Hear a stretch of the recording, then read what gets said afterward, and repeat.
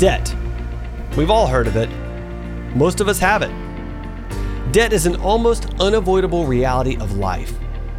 But what happens when it starts consuming life?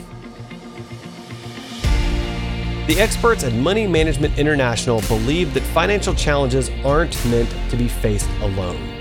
On this podcast, we hear stories of people whose lives have been changed by MMI's role as their toughest coach and loudest cheerleader.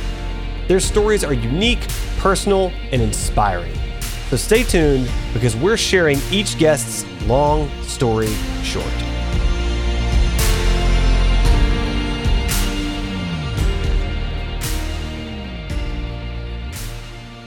Ericka Rutledge's financial hardship began when she was completing her postgraduate studies. After taking out student loans and having a baby, Ericka quickly realized that she was falling behind and struggling to make the minimum payments on her credit card. After being referred to Money Management International by a financial consultant, Ericka was able to pay off $33,000 in debt in just 4.5 years. Ericka, welcome to the show. Thank you. Thanks for having me. I love seeing those big numbers in those short time frames. That's always like the most encouraging thing. Like, I love that. That's amazing. So you're obviously an amazing individual. We're going to get to know you. I'm looking forward to getting to chat with you today. So let's start with you. Can you tell us a little bit more about you and what do you do for work? Where do you live? Who are you? Yeah, so I am a licensed clinical psychologist that I work at a children's hospital in St. Louis, Missouri. And there I work primarily with children and families that have chronic medical conditions. Gotcha. Wow, that sounds kind of amazing. You get to help kids for a living. I love that. Yeah, it's definitely something I enjoy, and I'm very privileged to get to be a part of these families' lives and try to support them in whatever way they need. Yeah. That's such important work. So as I mentioned kind of in the intro, I know your story begins a little bit more uniquely in that your debt wasn't just from spending a bunch of money on non-essentials, but a lot of it was related to student loans, and that kind of shook your financial picture. So can you tell me a little bit more about that, and when did you realize you needed outside help? For undergrad, I had gotten into school. I went to Indiana University, and I had gotten some scholarship funding. And so after I graduated from my undergrad, I had worked for a little bit, but decided I wanted to go back to school. And then when I decided to go back into graduate school, I ended up having to take out loans. So I really didn't have any undergraduate loans that I had to pay off, so that my debt was from graduate school. And so I started a master's program. I went to New York University. It was a great program, but also very expensive. And even with the loans that I had to take, that I was able to take out for my education and to pay for my tuition, it would not cover anything towards living expenses. And if you ever lived in New York, you probably understand like how expensive it is to live there. And so I also had to take, in addition to kind of federal loans, take out some private loans to be able to afford to live in the city while I was doing my graduate studies. And while I was there, in addition to being a full-time student, I also worked. So I don't feel like there's ever been a time in my life where I haven't been actively employed and or volunteering in some way or another. After that very expensive 2-year education, I then went on to get my doctorate degree. That program is about a 6-year program. And it is very intense. And not only are you have a full load of classes, but then you also have to do practicums outside of that. And usually that's for about 10 or 20 hours a week. And so there's really not a lot of time to work outside of those programs because they are so intense. Being in that program for the better part of 6 years, again, that debt continued to grow. And I really didn't think about it, once I was like, when I get out, I'm going to be a doctor. I'll have a good income. We'll figure that out then. And then I was also aware of some of the loan forgiveness programs and was planning on getting involved in those. Kind of in the midst of everything, I was having some actual vision problems. I uveitis was diagnosed with, and then had to get on top of my educational expenses have a lot of additional medical expenses that were unexpected that I had to take on during a time where I was not able to work. So that kind of added to the debt, having to pay for really just prescriptions. It's amazing how much eye drops can cost. It's like liquid gold and like a small little a tube that you have to pay for. So that was another kind of unexpected expense that added to the debt that I accrued. And then just in terms of, being in graduate school, we do get a stipend and we do get support, but it's not very much. And it's basically maybe enough to buy your meals, not enough for living expenses and things like that. So all the time I'm having to take out more educational loans and additional loans to kind of start to pay back. And then my other loans from my master's program started to become due and having to forbear those and defer those as much as possible. So yeah, that's kind of how the ball started growing. When I was finishing my postdoc, I got pregnant with my first son, Avery, and that was very exciting, but also, right, some more expenses come with having a baby, of course, and then, luckily I was able to start my first job right after he was born. So that helped with that till, I was able to start my first job. Then all those debts had accumulated, and not only from federal loans, but also some private loans. Even though I was really focusing and trying to pay significant amounts to my principals, every month, it just wasn't moving. And it was just such a defeating feeling of I'm working so hard to get out of this debt hole and paying setting aside $1,000 a month, and it's just the interest is just killing you every month and you can't make a dent in anything. So like we mentioned earlier, since working with MMI, you've paid off $33,000. You did all that in 4.5 years. How did getting a personalized debt management plan help you balance your budget and see a path forward? Without the plan, the interest just accrues. And even if you're paying $1,000 every month towards it, it's just especially when you have higher interest rates, which happens over time, and it's 30% interest that you're paying. It's half of the money you're paying, even though it's a significant portion, is going to the interest, and it's not actually taking down your debt very much.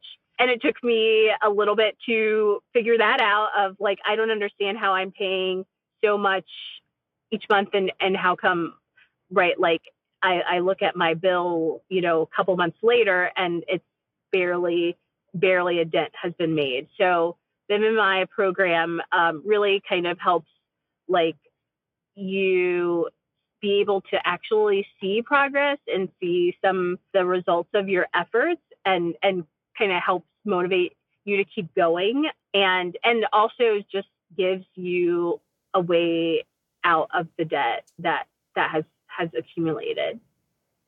That's great. So if you don't mind me asking, can you share with us where some of your loans stand right now? And do you feel like you're in a better position to pay them off now that you've completed a debt management plan? Yeah, I definitely feel like I'm in a better position than I was a couple of years ago.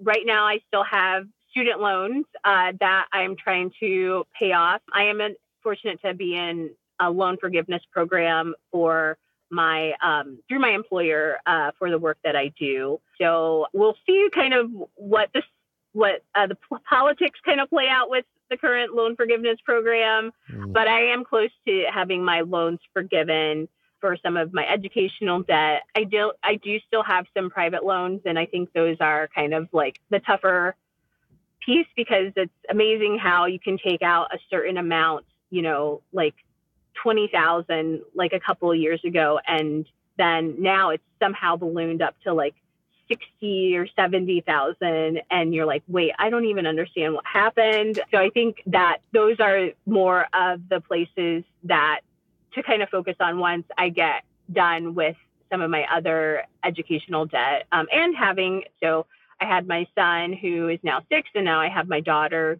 who's 4, right? And kids aren't cheap. There's significant costs for childcare. And with COVID, when, right, like there wasn't childcare and you have young kids and like having to take additional time off work to support, your family. And because you have no childcare, on top of that, both of my children are neurodivergent and have additional needs. And so, getting additional supports like speech therapy, occupational therapy, things like that for them, right, is another cost. They can't go to regular like summer camps right now. And so having to find specialized programs that are able to meet their needs. So a lot of those other things with being a parent are right also adding to some of the expenses that I have. So yes, it is challenging, but I do see progress being made. That's great. That's great. And you're right. Kids are not inexpensive. That is for certain. So, well, that's great. I'm really glad that you're in a better position now and that the debt management plan was able to help you get there. So what were your credit counseling experiences with MMI like? And what would you say your biggest learning lesson was from this process? Having them kind of walk me through like a way out of like, I'm doing something and it's not working right because the debt's really not going anywhere. I'm still losing a chunk of my income paying towards it every month. And it's still not really kind of really going down in any significant way.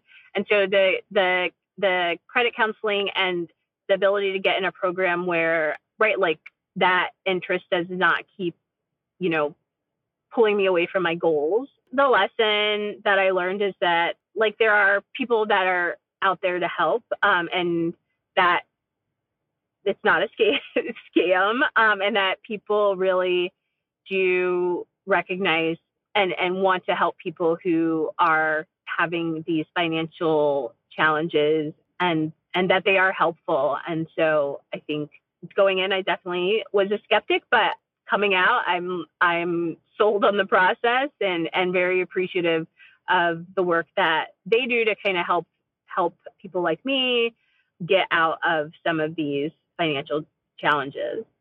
Absolutely. I love that. That's great. So last question, even though, debt is super common for so many people, we don't really talk about it. I'm curious, like, how do you think debt counseling nonprofits like MMI can help to break that debt stigma?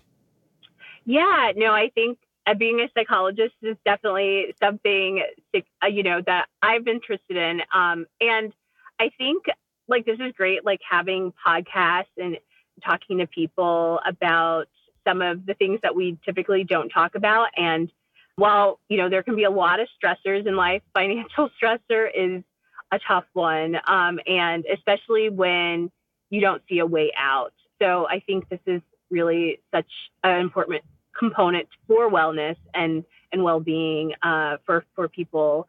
I think advocacy towards some of the laws controlling what credit card companies can charge and what they can change, and really it's sad because you have less money, so you have to take like loans and borrows, and yes, you pay more for that, but then like the penalties you incur for not being able to pay initially, not only from like buying a house to buying a car to like school loans. It's like if you don't come from a background that's more privileged and or where your family can support you, it's like you're punished and you're having to work even harder to maintain or achieve any type of financial security. And that's not fair and it's not equitable. And I think there can definitely be some changes in the type of laws to provide like, okay, here may be some places where you can get additional funds that they're not going to charge you like 30% interest on everything. And also having more kind of financial literacy given and provided for like undergraduates and people, even high school students before starting their college careers, because right? Like you don't know until you know, and then it's like too late. And so I would have loved to have a little bit more of a background and knowledge, like before I, started. And even like the work that they've done, it's made me more of an advocate within my field. I've done some presentations on pay equity for psychologists. Their work has kind of like inspired me of like, oh wait, like we can change things. But there's more work to be done. Yeah, there is. There's always more work to be done in this field. And I really appreciate you being willing to come on the show, share your story. It's an inspiration that you've been able to come as far as you have. And I have no doubt you're going to go all the way and do amazing and wonderful things for you and for your family and for all the people you help. So, Ericka, thank you so much for joining us on the show today. Yeah, thank you. Thanks for having me.